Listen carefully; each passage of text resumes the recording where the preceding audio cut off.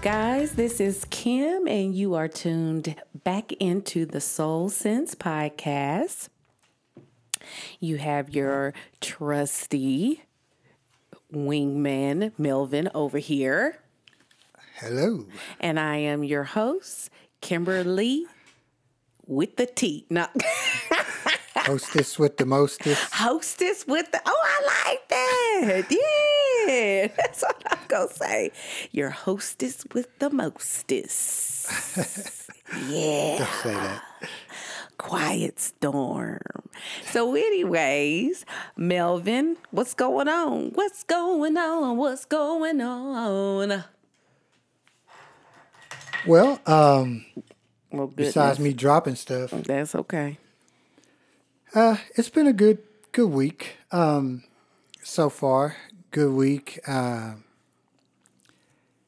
Had some good conversations with folks. Some good. Made a lot of progress at work. That's good. Yeah. So we're going through budgets, and it like mid-year budgets. Mm-hmm. So it just makes a whole lot of stuff. We just got to make a whole lot of decisions, basically. And so that's been interesting, to say the least. A lot of we got contractors, and so I'm losing. It seems like my team is losing the most resources, but whatever.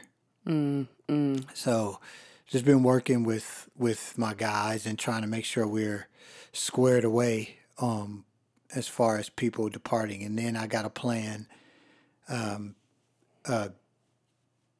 A lunch for somebody leaving, and then I've also got to plan like a big party, like a big celebration for our release.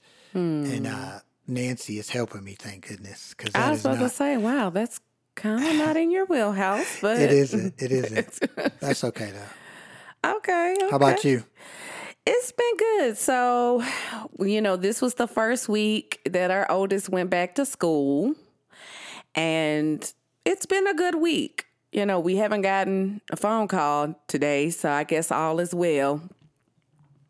Thank you, Jesus. So she's transitioned back. She's had a pretty good week this week. Yeah, she got green yesterday. Yeah, so she's, her behavior's been good, and she's actually coming up on a birthday, so she'll be turning 6, and then 4 days later, I will be turning, how old am I going to be? 34. I'm about to say, wait a minute. Oh, okay.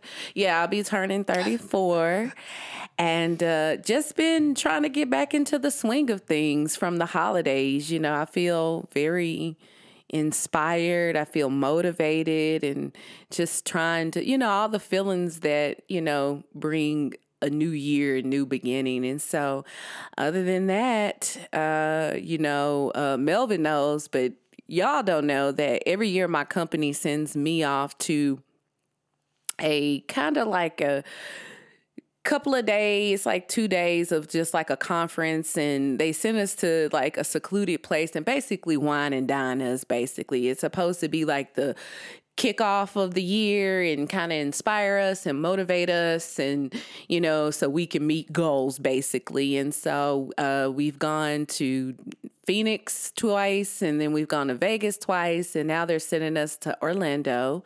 So I'm getting ready to head out for that in a couple of days. And so getting ready for that. But other than that, that's really been going on in my hood.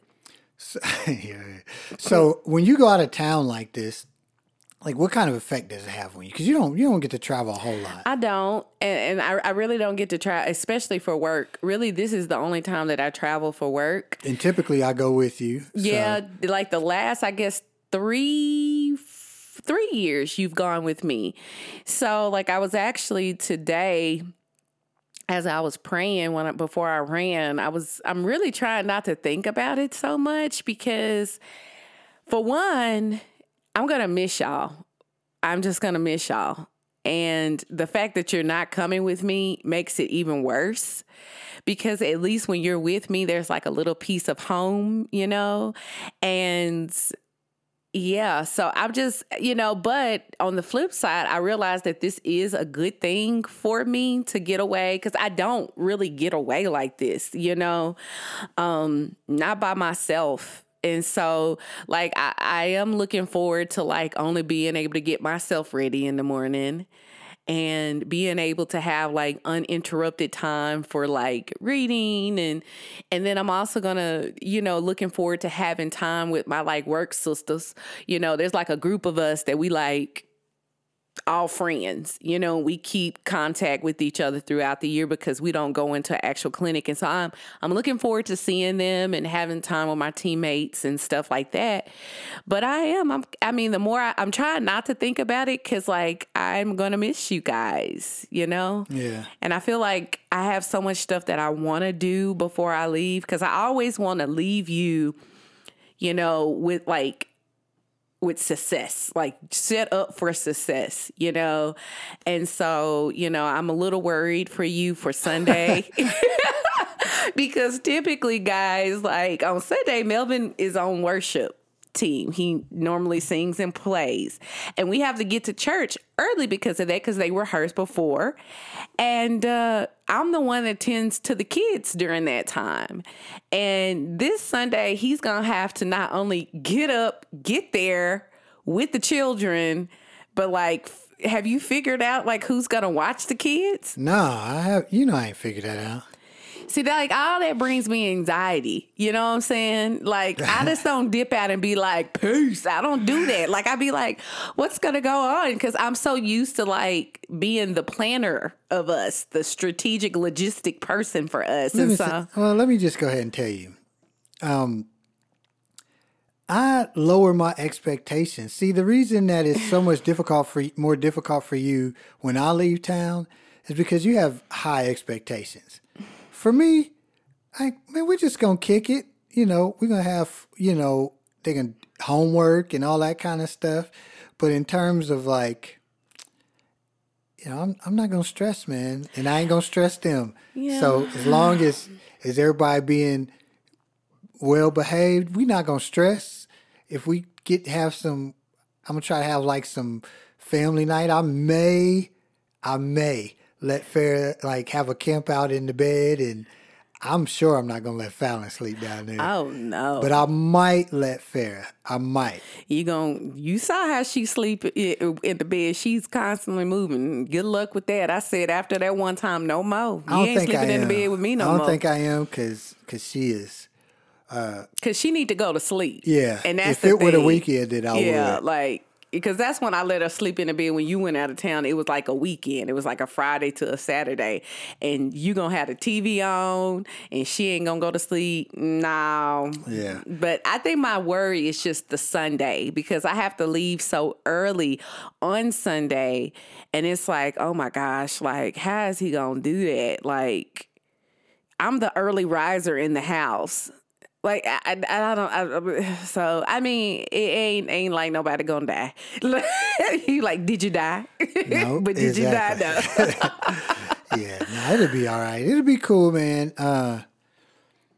But you know what? When it comes to like you taking care of the kids and stuff, like that's one thing I don't stress about is that the fact that you. Like what I was telling our oldest daughter, like everything that I can do, Melvin can do as well. He can cook, he can clean, he knows how to wash clothes, he knows how to iron clothes. He's actually the ironer in the family. I mean, like, and he knows like where the girls need to be and how to do everything for them. It's just that I'm just the more of the timekeeper, and making sure that the flow goes well. So just want to set him up so it's not like a horrible 2.5 days for you. Yeah, I ain't stressing, so don't you stress. Okay. But other than that, that's really the big thing that's coming up for us. Yeah. And then we got the marriage retreat coming around the corner. So around Valentine's Day. And your parents are coming in for that? Yes. Yeah, that'll be fun. I'm so happy for that. Whoop, whoop. So, yeah, every year our church does a marriage retreat. I think we've mentioned that before. Mm-hmm. I think actually the first podcast we did was right around marriage retreat time. It was after the marriage retreat. Yeah, it because was. we shared and we talked about what we talked about on the marriage retreat. So we may vlog while we're there. We're just kind of working on a setup for the camera and whatnot. But yeah, it's always a good time. The classes, for the most part, they've always been really helpful. But the big thing is I like the way they always structure it to where you don't spend all your time in seminars and classes. You spend the majority of your time. They try to make time for you and your significant other to spend time together, and then to get time with other couples. And so it's cool to be able to recap what you guys learned, and then also talk to other people. It's also a really big help. There was like, what was this at a? It wasn't a marriage retreat. It was a big conference that they had in. Where's Zach's family from? San Antonio. San Antonio. But even when we have these conferences, they'll still have like a marriage track, so you'll get classes. But these things are so helpful.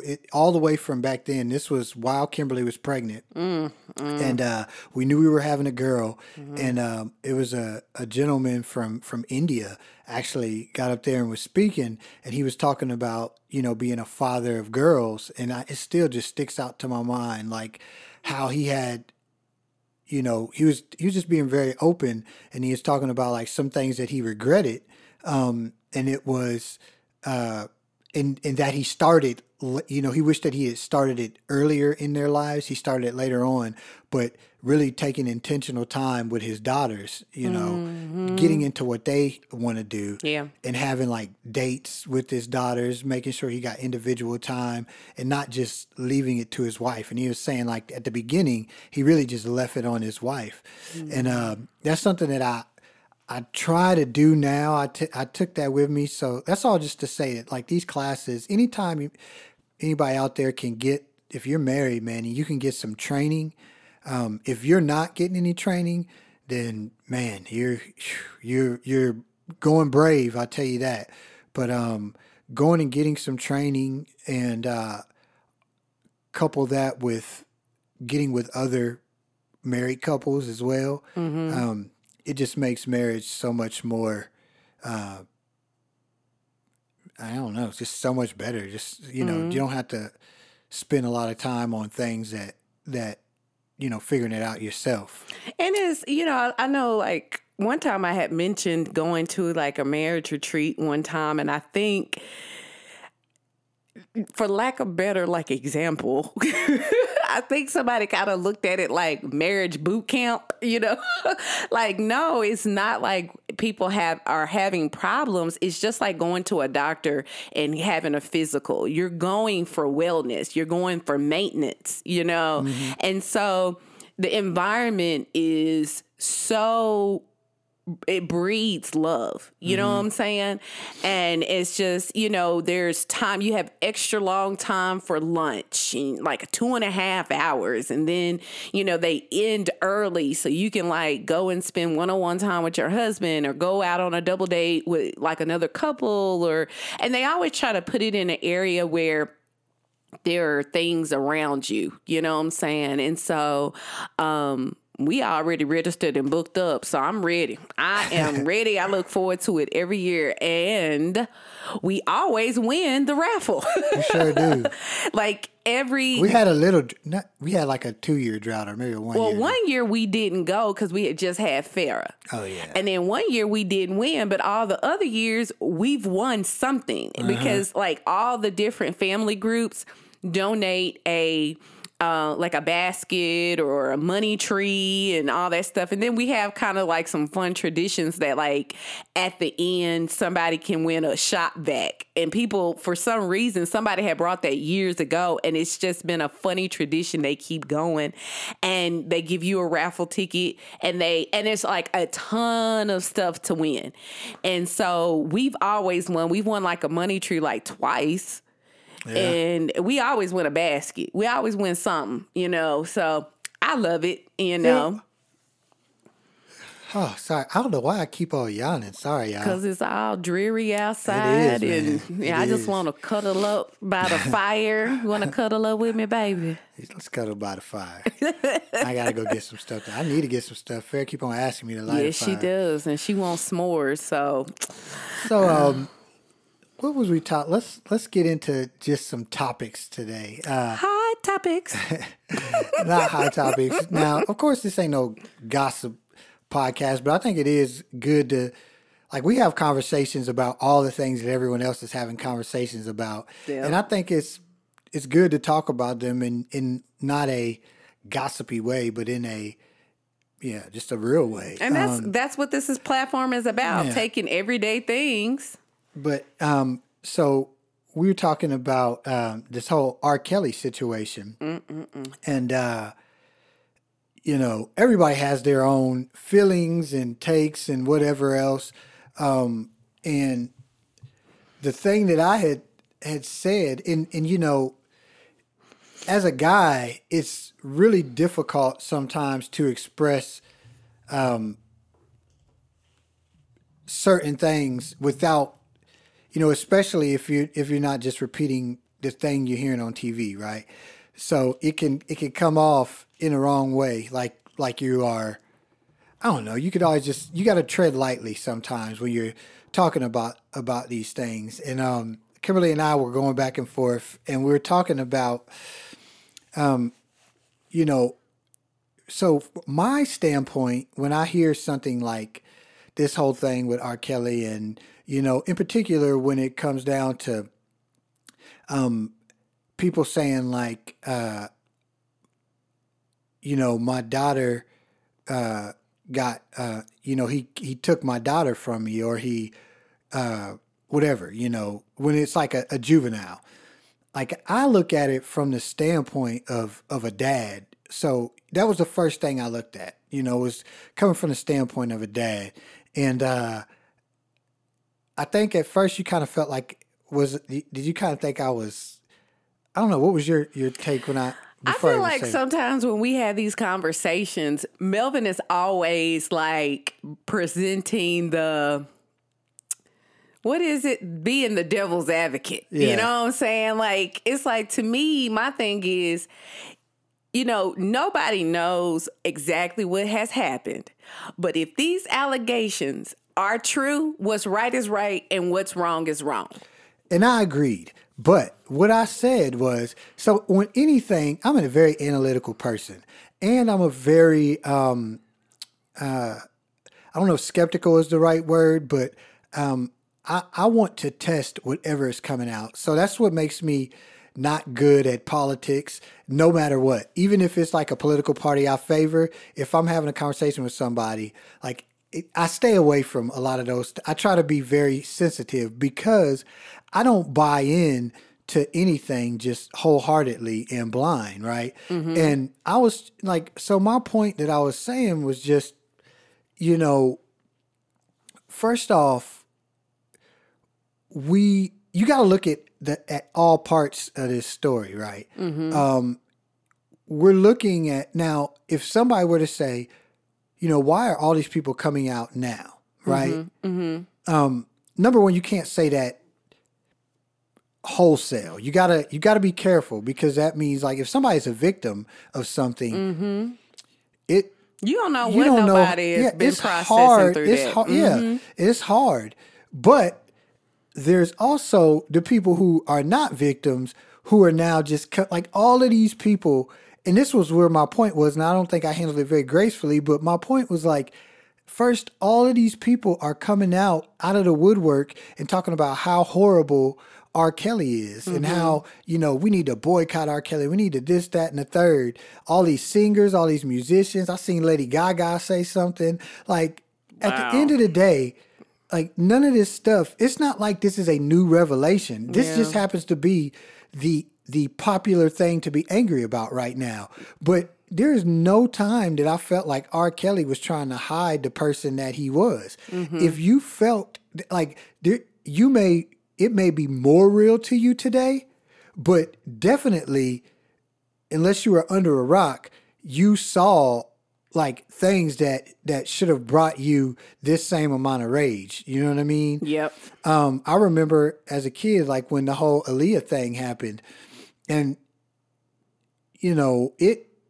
seemed weird. Now I was a kid, but it still seemed kind of weird. And if, you know, I'm not saying that, and all of that stuff was available, the videotape, all of that stuff was available. So I'm not saying that the new things that have come out won't make you like click a new set of anger or whatever, but you have to temper how you come out against somebody. You got to temper it, because we have all played a part in, like, he been selling millions of records. Yeah. He ain't been buying them himself. So while everybody out here like having this, it's just fake outrage. And so that was my one thing that I thought about, was like this fake outrage. And the reason that it ticks me off more than anything is that fake outrage does not equal results. So we may get R. Kelly, right?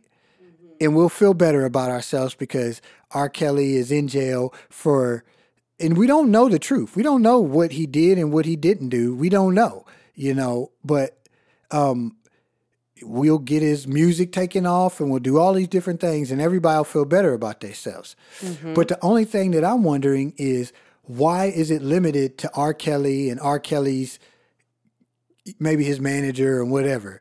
Like there is a bigger net that needs to be cast, because there is an environment that has been created that allows people like him to operate without any repercussions. Right. Like, we even talked about like the Harvey Weinstein thing. Everybody is on Harvey Weinstein, the Oscars, all these different things. Everybody's going in at him.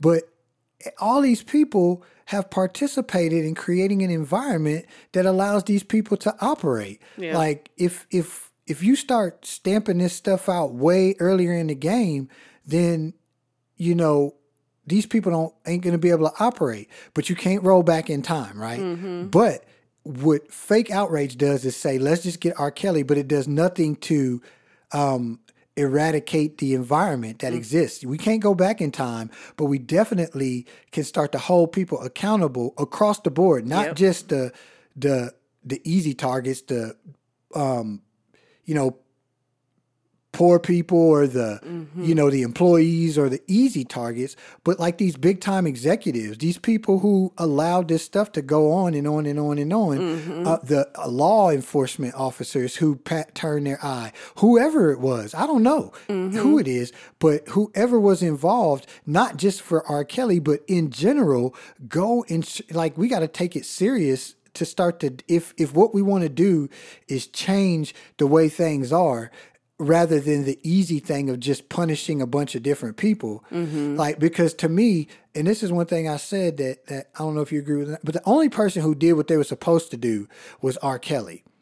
And what I mean by that is R. Kelly has already, at least from what I saw, he presented himself as a sexual deviant. Even if he was not a molester or whatever, like, let's just say he presented himself as a sexual deviant from everything that I've seen. And then when you look at the Aaliyah stuff, he presented himself as a pedophile. Yeah. A pedophile sexual deviant. And, you know, that would be like getting a lion and putting your kid next to the lion and being like, well, thinking that the lion is just going to overlook your kid because it's cute. A lion is going to do what a lion does, and that's consume. Yeah. And a sexual deviant, a sexual predator is going to do what they do. It's our job as a society to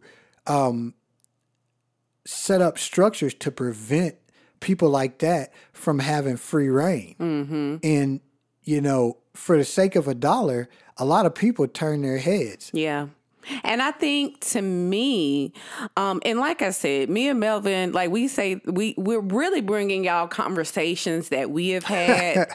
Like, because we like be sitting down here. I mean, at the end of the day, some of this stuff, I mean, this particular thing I do care about. But some stuff is like, at the end of the day, we be like, well, oh, well, we don't care about it. But, you know, but this, we really had a long conversation about it, because I'm not going to go into all the details about R. Kelly. You can Google it. It's like a hot topic.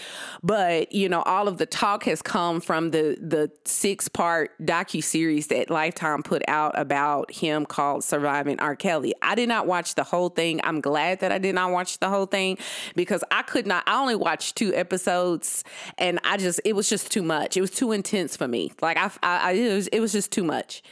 And one thing that I had to like really like admit to myself is that, yes, I don't know this man, but I was a part of allowing him to continue to do what he was doing because like many people, I mean, the Aaliyah situation happened back in the 90s. There is proof that something inappropriate happened with them. There are legal documents. Okay. And it was just people act like we didn't see that. People continue to listen to him. And then the issues that came out in the early 2000s, I think 2008 or whatever, with him having being a pedophile on camera, caught on camera doing some things. Again, when he was acquitted for that, we all continued to step in the name of love. You know what I'm saying? We all wanted to see why he was trapped in the closet. Let's keep it honest. And so I had to say to myself, like, hey, you know, like all of these things were here in front of us for decades. Okay. And me, myself, I'm ashamed that I did not pay more attention to it. You know, at this point, I'm going to right that wrong. I don't want to hear anything that he has. And it's really upsetting because he is a musical genius. You can't take that away from him. He has written and produced a lot of songs, not just for himself, but many, many artists that we like. Like I just found out yesterday that he wrote Never Would Have Made It. Or maybe, he produced Never Would Have Made It by Marvin Sapp. And I mean, there's lots of songs that his hand has been upon. And it's like, you know, so I think what was the most alarming thing for me was the simple fact that there were so many people that enabled him. And that, like Melvin said, where I will agree with Melvin on that, is that it's not just the light has been shown on more than R. Kelly. We already knew about R. Kelly, but it's the camp that has been around him. And right. I am very shocked at that because there are women who are quote unquote defending him that have been in abusive relationships, because not only is he a pedophile, you know, and there's some sexual indiscretions that are going on and inappropriate things that are going on. So there also have been accusations of physical abuse, domestic abuse. And so that is where I am just appalled. And of course, like Melvin said, this isn't a gossip site. So of course, because when we were talking about this, I was like, how are we going to be able to like, is this the platform to talk about this? And so I did want to bring up a scripture that just really, I feel like is necessary and appropriate. And it's James 4:17. I'm going to read the NLT version. Remember, it is a sin to know what you ought to do and then not do it. And the NIV is, if anyone then knows the good they ought to do and doesn't do it, it is sin for them. And I use that scripture because as we're looking at this documentary, something that I feel like a lot of the people on the documentary did not think that was going to happen to them. I think that they thought all the press was going to be on R. Kelly. But the question is, so you're telling me that you knew all this stuff was going on and you're just now, 20 years later, saying something, you know? Because there were people who actually witnessed some acts and didn't say anything. You know, and to me, that's what that is. At the end of the day, what I was telling Melvin, because I get what you're saying about, like, I really do get what you're saying that, you know, R. Kelly is doing what we expect him to do. The signs are there. I get that. But that still does not, you know, and I'm not neglecting that. I agree. But you have to take it a step further. But that still does not say give him a pass. No, you know? And that was the thing. So I didn't even say anything like that. Nothing Well, I said. know that you're not Well, I giving don't a want to pass. put that. I don't even want that to be inferred. What there's no doubt. I don't think there's any lack of outrage towards R. Kelly. So I don't feel a need Yeah. to argue that point. I don't have to convince anybody that if these things are true, and even what we have seen, that there should be some outrage. You know, if these things are true, then he should be punished. But my whole point is, if we want, but that's only going to stop him. Yeah. We want to change the environment altogether, then it's going to take harder work. Yeah. And like I said before, I look at it as a dad. Our morals or our judgment when it comes to like the trappings of the world, it can really change and make you forget what your real goal is, right? So I think all of these parents, at first I could feel like really judgmental against them. Like, why would you let your daughter go there? And why would you this, that, and the third? I can't say, because I'm not in that situation, man. I don't know. In a predator, they seek out weak-minded people. But at the end of the day, one thing that we are all guilty of is having like a sliding scale of morality sometimes, Yeah. or a sliding scale of standards. And it's a lot of times because we forget what our goal is. You know, I'm sure that they wanted their kids to be successful, but that's not your ultimate goal. Your ultimate goal is for your kids to be healthy, and if you're a Christian, your kids to become Christians, to make it to heaven. That's the ultimate goal. But I think when it comes to being a parent, and this is like a big thing that we can learn from, because none of us are far from it. And this is something that the Murrays, a couple in our church, said to us before we had our first child. And it's like, start with the end in mind. And you always have to keep your goal aligned, like making sure that whatever you're doing, whatever decisions you're making are aligned with what you have stated that your goal is. For your kids, you make decisions. Like for us, I want my child to be well-rounded. I want her to love people, and I want her to become a disciple. I want her to be a Christian. Now, I've got to make decisions that are aligned with that. So when it comes time I am not a person who always likes to be social and always likes to be out and doing different things. But if I want my child to be able to navigate in that environment, I've got to make sure she goes out and sees those type of things.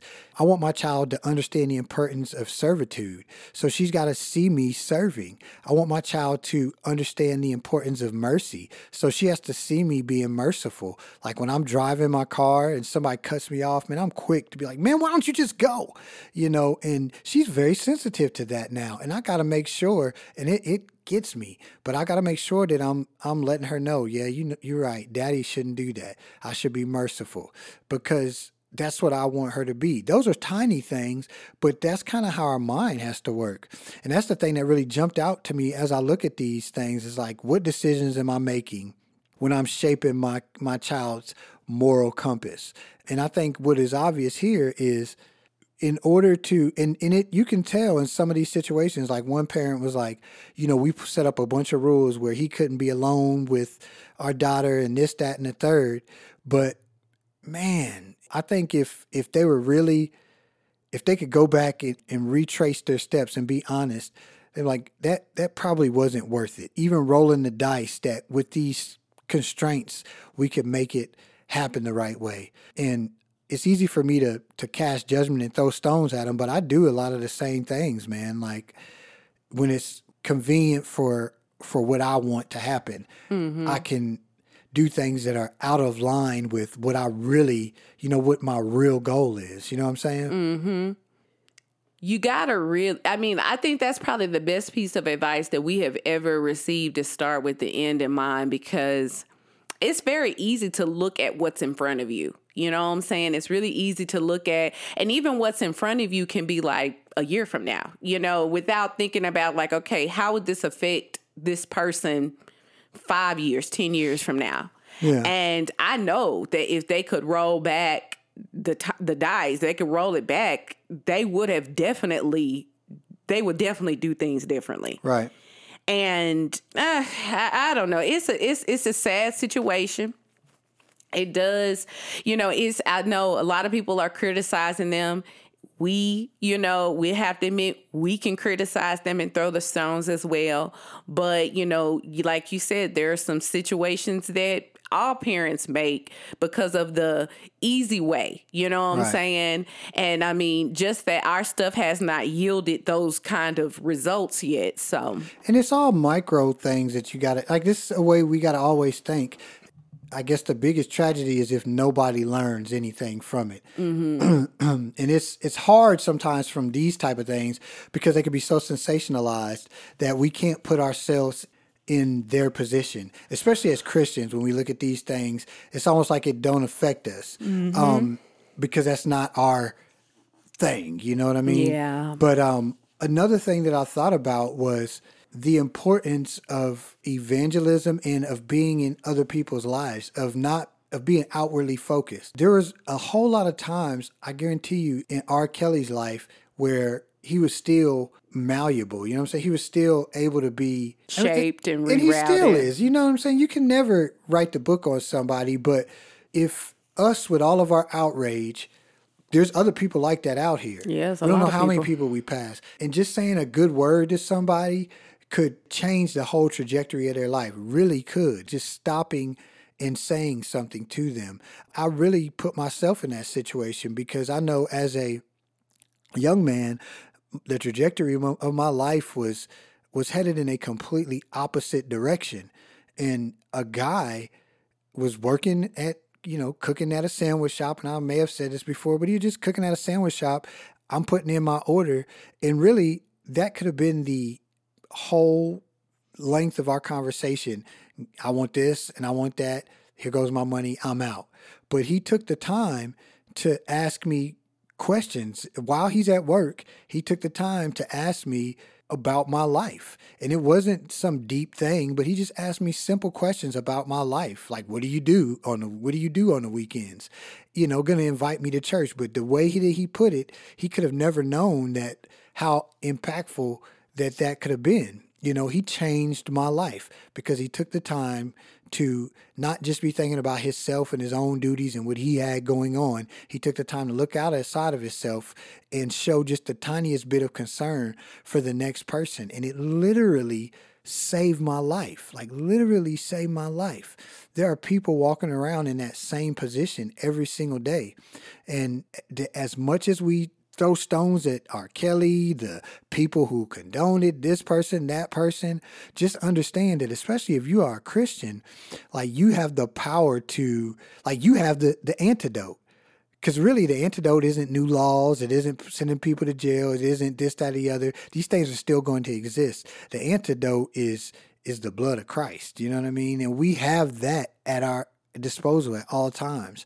That's the thing that keeps me at least somewhat sober-minded when I come into these things. Because you know me, man. I can go off on when I start to thinking about dads and daughters and dropping the ball, man, I get emotional. But that emotion, at some point in time, I got to let it turn into introspection and figure out, well, what do I do? So that's kind of where I'm at on it. Okay. I think my takeaway from what you said is really outside of this R. Kelly thing, you know what I'm saying? That being outwardly focused, changing the course of somebody's life. You don't know, when we come in contact with children, teens, young adults, marrieds coming in contact with singles, your encouragement, your help, really loving them and showing them the love of Jesus can really change if someone will make the right or the left turn. That people, think about how many times we're at a fork in the road in our lives. You know what I'm saying? Well, we have to make a conscious decision over this or that. Mm-hmm. And, God gives us free choice. And if you make the wrong decision, you have to stand. Everybody has to give an account at the end of the day. But think how many times, what you said, what the things that happened in R. Kelly's life that could have redirected him to a whole nother path. Right. And knowing that musical genius that he had, how that could have been used for this for positivity than the negativity that is coming out now. And still today, man, like God still yearns for him. And that to me as a human, that's why I'm not God and God is God. Yeah, that's because that is what we know is true. But as humans, it's like, not my baby, you know. Yeah. I mean, I ain't letting this man nowhere near me. You know what I'm saying? But you're right. God still yearns for him. Because as I was talking about the stuff like being a dad, like what I would do, because I seen something Master P said, and I was like, he was like, shoot, man, you wouldn't see me on Lifetime. Because I'm You'll crazy. see me on CNN. Like, I'm be honest. My humanistic self, I feel the same way, man. Like, I don't even want to talk about it. I don't even want to think about it. Yeah.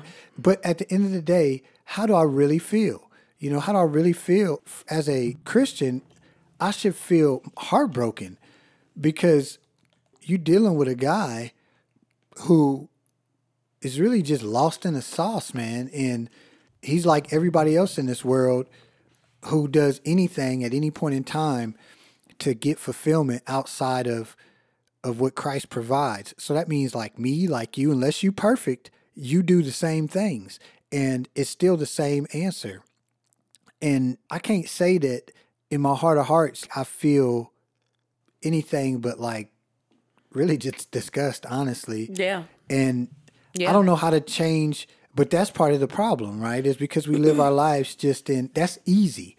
Like judgment is easy, but trying to do something to change it is hard. Like it should make me want to go out and be more evangelistic, call anybody who I've ever talked to and just, hey, how you doing? Checking in on people.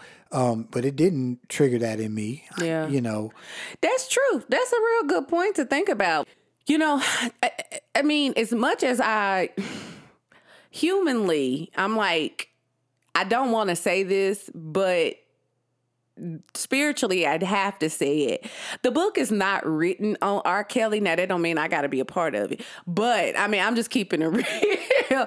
I mean, like you said, God still wants him, you know? But if not you, then who? Do you think about like the story of Jonah? You know what I'm saying? God shows his can you look that up? Because I can't go on my phone. Like, okay, just like a summation. But God shows his character, man. Like, I know the story well. Jonah and the fish. Yeah, like Jonah is like, I don't want to go there. I don't want to deal with these people because I already know it wasn't just that he didn't want to go. He was lazy or something. He knew what was going to happen. He was like, I'm gonna go there and. It's, you're gonna forgive them. You're gonna forgive them, and you're gonna give them a chance, even though they deserve destruction. Yeah. So why you want to send me so that can happen?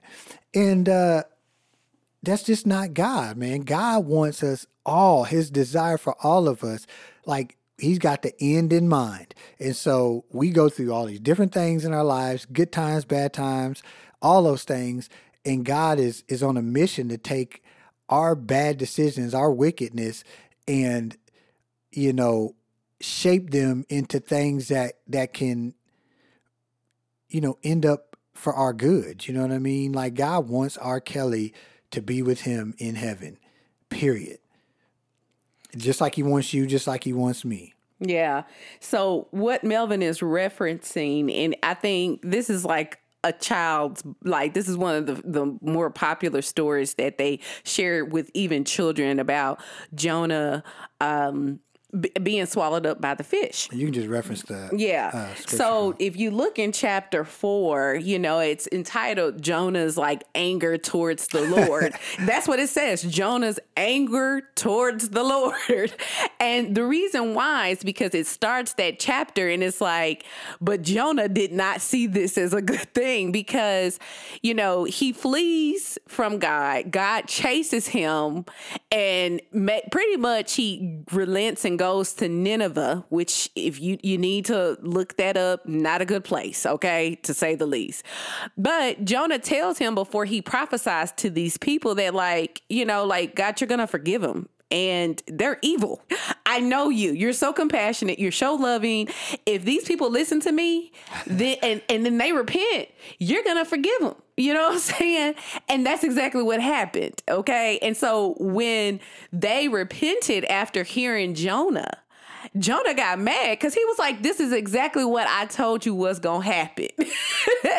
And that's honestly how I feel. I feel like Jonah, like, but here's the thing.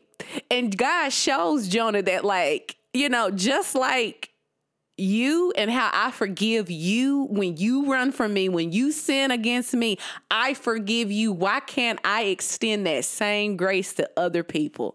And it's funny because when we're not talking about ourselves, we come down hard on people, but we want all the grace in the world when it comes to us. But that's a hard thing. It's hard. You know what I'm saying? Because I think that's a good scripture that you brought up, because that is how I feel. Like, I feel like Jonah, like, this is a horrible thing. This is can't nobody deny that. You know what I'm saying? And nobody is going to. It's evident, you know, but I know the God that we serve. Right. And he's going to forgive if true repentance is there. And I'm like, oh no, because of all these things that has been happened, you know. And we can read those stories and act like they're so far away, man. Yeah. But the Bible is living and active, man. It happens every single day. And we all, you said a word right there, man. We want grace for us. Mm-hmm. But that's what Jesus, he was so wise in the way that he put things out. It's like, we want to make, when it comes to Christianity, a lot of times we want to make it about a whole bunch of easy stuff, right? Mm-hmm. You know, no gay marriage, no whatever else. I guess gay is still the big thing that everybody's on. Mm-hmm. I don't know. Mm-hmm. But whatever it is, it's easy to get angry at other people's sin, right? At other people's things, the things that you don't deal with, that you don't struggle with. It's easy to have selective memory, like when it comes to the mandates of God, right? Mm-hmm. You got people who are the most promiscuous people in the world that will say something about some other thing. You know what I mean? Mm-hmm. Like, that's easy. That's easy. And we don't do it well. That's why God doesn't leave judgment up to us, because we don't do it well, because we're not just. We are not just judges. Mm-hmm. We judge only what we don't struggle with. Yeah. You know what I mean? And even if we judge what we struggle with, then we cut a blind eye. So what does Jesus tell us? It's like, don't say any, like, look to the plank in your own eye. Mm-hmm. So if we always doing that, then we're never at a time, we always got a plank in our eye. So we never at a point where we can pull the speck out of somebody else's eye, because we always got a plank in our eye, unless your name is Jesus, or unless you are just perfect and I just don't know, you know. Mm-hmm. And then he tells us the whole law and the prophets, everything can be summed up into this: love the Lord your God with all your heart, and then love your neighbor as yourself. Loving people, that goes to the point of, you want mercy. Mm-hmm. Then you got to give mercy. And there's a scripture that talks about, you don't receive mercy because you don't give mercy. You know what I mean? That same measure that you use to judge other people, you're going to be judged by. And I'm too wicked of a person on my best day to roll a dice on that. And so I have to try to temper myself. Even though I try, I'm still super judgmental. I can't help it. Mm-hmm. Like, I always got something to say about somebody. It's the truth, man.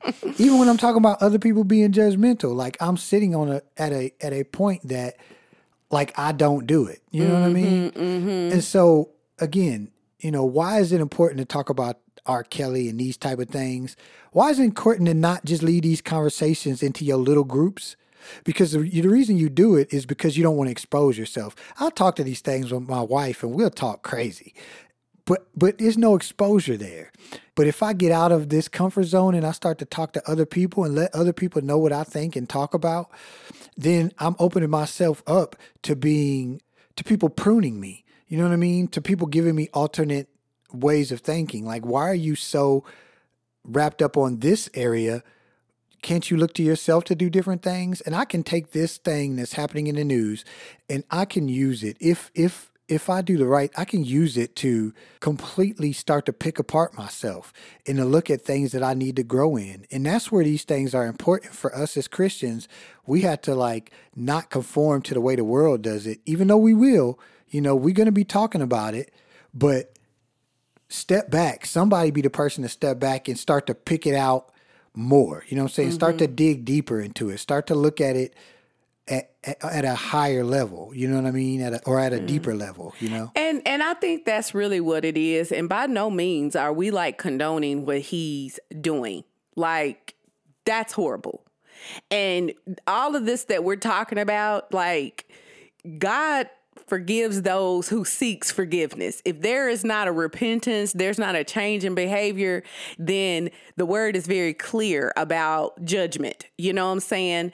It's just that we're trying to say, as we're reflecting and talking about these things, it's always, and this is an extreme case because it could be something just at your job. You know what I'm saying? You may look at somebody stealing pens and Post-it notes and be talking about them like, I don't steal, but then again, you also try to clock out early and leave early every day. Well, you stealing time from your employer. You know what I'm saying? Like, it's really easy for us to throw away what we do. And it's just a good reflection thing. You know what I'm saying? And I definitely want us to be clear that we're not saying, let's just forgive R. Kelly. Really, it's not for us to do anything, honestly. You know what I'm saying? You just don't need to be judging anybody. Like, we need to be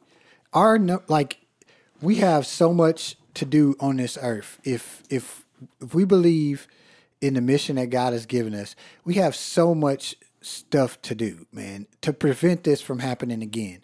Like, we got to be concerned with preventing it from happening. Yeah.